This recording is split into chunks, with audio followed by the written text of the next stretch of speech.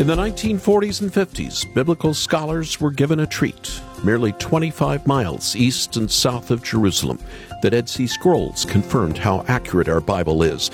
And now a new collection's found, 80 pieces. The Word is alive.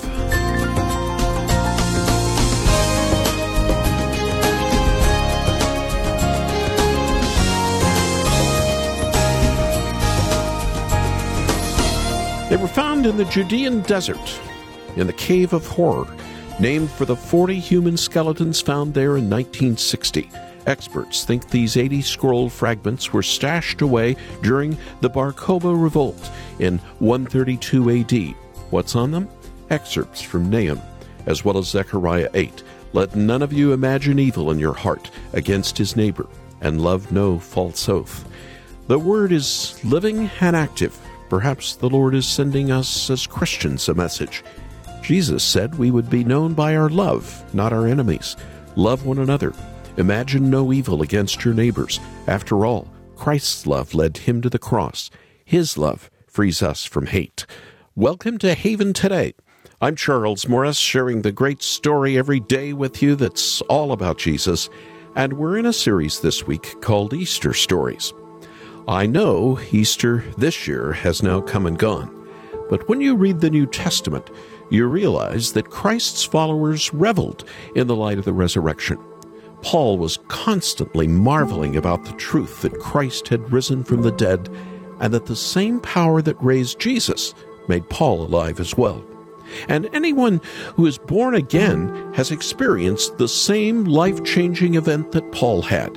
In Christ Jesus, we are new creations, members of the recreation that started when Christ rose from the dead on that first and glorious Easter morning.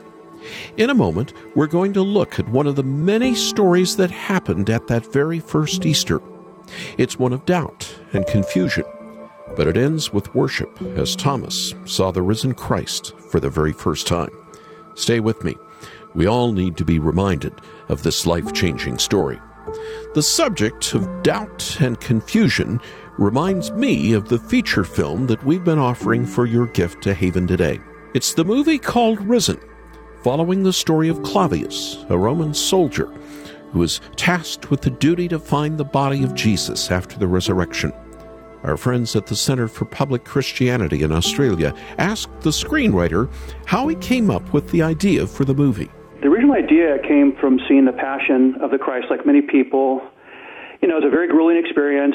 And then at the very end of the film, after all the blood and the crucifixion, Christ stands in the tomb, resurrected. He's cleansed of blood, and he walks out into the world. And I thought, as I was sitting there, this is a story I want to tell. We just saw the Passion, and I want to tell the upside of it, the glory of it, right? Then when I got into it, and when I actually started digging into the Scripture and looking for a way to tell the story, I realized that going back to the old days of Ben-Hur, the robe, it would be beneficial to use an outsider because it gave me the leeway to move around Jerusalem and try and weave the backstory of what was happening in between, because I figured the Christian audience coming to this, they would know the chapter and verse. But an outside audience looking at this, Claudius stands in for the spectator. He kind of, allegorically, he stands in for modern man looking at this event that happened 2,000 years ago, because a lot of people have problems with it. And so that was the idea, was that by creating a fictional character and dropping him in the movie, we could move around and we could choose to show what we wanted. And more importantly, it would tell the story of transformation through this person, because ultimately the story is supposed to be inspirational and uplifting, and we could see it transform this one man. That's Paul Aiello, who co-wrote the movie Risen with the director, Kevin Reynolds. Christians will enjoy this movie, but so will non-Christian friends as well. As you heard, it's epic, like Ben-Hur, but shows how hearts can be changed when they meet the risen Christ. You can call us after this program, make a gift to the ministry, but ask for a copy of Risen on DVD. Our number is 800-654-2836. That's 800-65-HAVEN. Or visit us at haventoday.org and watch the epic trailer for the movie. Our website again is haventoday.org. And a quick reminder, if you wanted to but still haven't ordered a copy of Andrew Peterson's deluxe Resurrection Letters 1 album, we still have copies of this wonderful CD for your gift to the ministry. And now let's open with Keith and Kristen Getty. Christ is risen. He is risen indeed. How can it be the one who died has borne our sin through sacrifice to conquer every sting of death? Sing, sing hallelujah. For joy awakes as dawning light when Christ's disciples lift their eyes. At life he stands, their friend and King. Christ, Christ, he is risen. Christ is risen, he is risen indeed. Oh, sing hallelujah. Join the chorus, sing with the redeemed. Christ is risen, he is risen indeed. Where doubt and darkness once had been, they saw him and their hearts believed. But blessed are those who have not seen, yet sing hallelujah. Once bound by fear, now bold in faith, they preach the truth and power of grace, and pouring out their lives they gain life, life everlasting. Christ is risen, he is risen indeed. Oh, sing hallelujah. Join the chorus, sing with the redeemed. Christ is risen, he is risen indeed. The power that raised him from the grave now works in us to powerfully save. He frees our hearts to live his grace. Go tell of his goodness. Christ is risen, he is risen indeed. Oh, sing hallelujah. Join the chorus, sing with the redeemed. Christ is risen, he is risen indeed. Christ is risen, he is risen indeed. Oh, sing hallelujah. Join the chorus, sing with the redeemed. Christ is risen, he is risen indeed. He is risen, he's alive, he's alive. Heaven's gates are open wide, he's alive, he's alive. Now in heaven glorified, he's alive, he's alive. Heaven's gates are open wide, he's alive, he's alive. Now in heaven glorified. I so appreciate the Christocentric music that Keith and Kristen Getty have released over the past few years. That's Christ is risen. He's risen indeed. And my name is Charles Morris here on Haven Today, and these are Easter stories we're sharing this week. Have you become a cynic this year? In a world like the one we're living in, it can be easy to assume that no one is genuine, that everyone has ulterior motives. If you pull back the curtain, you realize it's all just a big show, like that famous Wizard in the Land of Oz. If you were really great and powerful, you'd keep your promises. Do you presume to criticize the great Oz? You ungrateful creatures think yourselves lucky that I'm giving you audience tomorrow instead of 20 years from now. Oh, the great Oz has spoken. Oh, pay no attention to that man behind the curtain. The great Oz has spoken. Who are you? Oh, I am the great and powerful Wizard of Oz. You are? I don't believe you. No, I'm afraid it's true. There's no other wizard except me. You humbug! Yes, it's exactly so. I'm a humbug. Oh, you're a very bad man. Oh, no, my dear. I'm a very good man. I'm just a very bad wizard. From the 1939 classic, The Wizard of Oz. It is a movie that has endured for decades because I think we can relate to it. The powerful wizard was just a mere man like you and me, hiding behind a big, big curtain. We've all had those moments of the curtain being drawn back. A friend turns out to be someone different than what you'd come to believe. A fellow church member or even a church leader takes advantage of you. It's hard to keep the faith sometimes, it seems. We're in this series called Easter Stories. The world may be still fallen, but Jesus has risen indeed, and only He can restore and give us faith. I hope that's the case for you as we turn now to another story in the wake of Jesus' resurrection.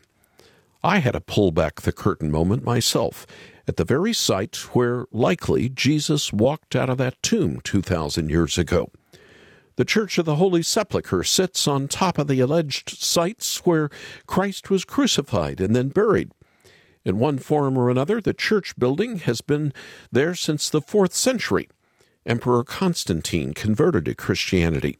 He sent his mother and the Bishop of Jerusalem to find the location of the cross and the resurrection.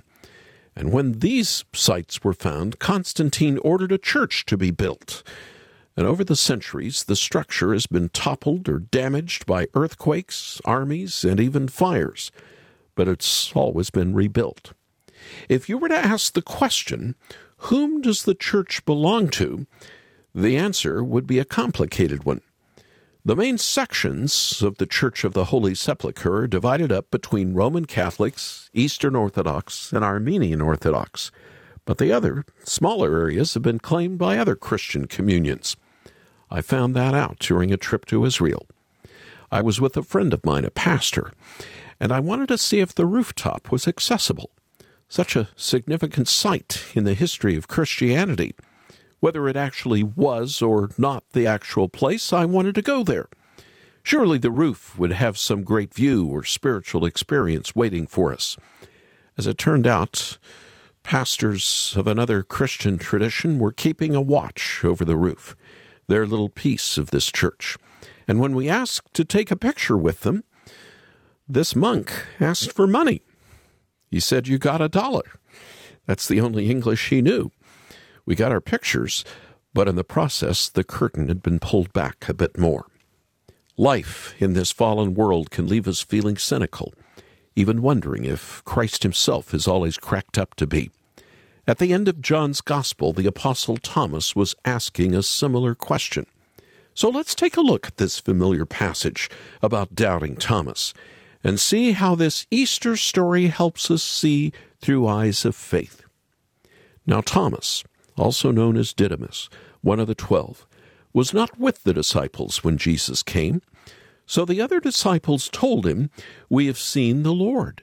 But he said to them, "Unless I see the nail marks in his hands, and put my finger where the nails were placed, and put my hand in his side, I will not believe." A week later, his disciples were in that house again, and Thomas was with them this time. Though the doors were locked, Jesus came and stood among them and said, "Peace be with you, shalom." And then he said to Thomas, "Put your finger here. See my hands. Reach out your hand and put it into my side.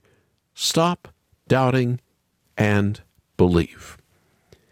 And then here's what Thomas said to him, "My Lord and my God." And then Jesus told him, "Because you have seen me, you have believed. Blessed are those who have not seen and yet have believed." That's from John 20, 24 through 29, an Easter story here on Haven Today. For Thomas, the death of Jesus was like the curtain being drawn back on the Wizard of Oz. It's true that we should have sympathy for Thomas. We likely would have had a similar reaction. But we shouldn't miss that he's stuck in his unbelief. He had spent the last 3 years with the Savior. He had walked with him. He had listened to him teach. He'd seen the miracles. He was an eyewitness. And he heard Jesus teach that he must die and rise again on the third day. But the spiritual eyes of Thomas had not yet been opened. The cross was a powerful sign of defeat to Thomas. So much so, he wouldn't even believe the testimony of his own companions. Christ was executed shamefully like a criminal. Their movement was over, he thought. He didn't believe the women who had been to the tomb and saw Jesus first, or the apostles who had seen the risen Lord with their own eyes. That was not enough for Thomas. He staked his claim and said, "Unless I see the nail marks in his hands, and put my finger where the nails were, and put my hand into his side, I will not believe." We're all tempted to make our own standards for belief. I get to decide what's believable or not. That's what Thomas was doing here. He said that the only way to believe that Christ was alive was to see him in the flesh and touch his wounds. To modern people like us, maybe that sounds somewhat reasonable. But if you think about it, Thomas didn't really have the right to make that decision, and neither do we. The Messiah never said to believe in him on our own terms, whatever is convenient to us, whatever seems reasonable. He said to Thomas, but he also says to us, stop doubting and believe. When you hear this story, can't you picture Thomas actually touching Jesus' wounds? I usually do. But amazingly, the text doesn't actually say that. Thomas says that's what it'll take. But Jesus invited him to actually do it. And all that the passage tells us is Thomas said to him, "My Lord and my God." This encounter with the risen Christ was so powerful that Thomas' requirements for believing fell away. The Lord had come to him and declared the peace of the Holy Spirit upon him and urged him to believe. That's what it takes for anyone to believe, the power of the Spirit and the call of Christ. And he's calling you and me today to stop doubting and believe. Maybe you're thinking, well, Thomas had the advantage of actually seeing Jesus, and we don't. But listen to what Jesus said to him. "Because you have seen me, you have believed. Blessed are those who have not seen and yet believe." Here our Savior was talking about a different kind of sight, an inward sight. He's in heaven now, and it's true. We can't see him with our physical eyes right now. But Paul told us in Ephesians 1:18 that the eyes of our heart must be enlightened. That's how we gaze upon the risen Christ. With the eyes of faith, we look behind the curtain. And what do we find? What do we see? Not a fraud, not a con man. Behind the curtain, we find a Savior who's gone before us into the very holy of holies in heaven. And he invites us into the very presence of God. Do not doubt, believe. That trip that I took inside the Church of the Holy Sepulchre holds a special memory for me. Anytime I can visit, it's memorable, but it doesn't give me faith. Jesus' tomb could have been there, but that tomb where Christ was laid is empty. It's been empty for 2,000 years. The Lord has won the battle against sin and death. He's won the battle against your unbelief. Don't allow the circumstances of this world dictate your belief in Christ. He's not a con man. He is Jesus, the friend of sinners, the shepherd who laid down his life for the sheep, the conqueror who rose again. And he comes to doubters like you and me, even this week following Easter. And he tenderly says to you and me, stop doubting and believe. Though I can't see your holy face and your throne in heaven above, it seems so far away.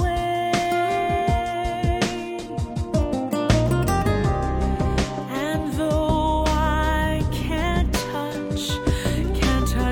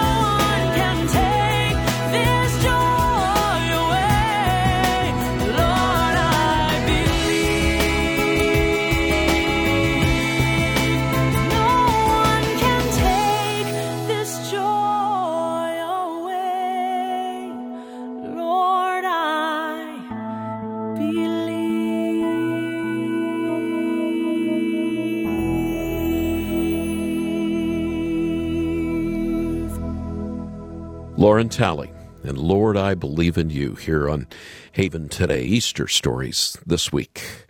I'm Charles Morris.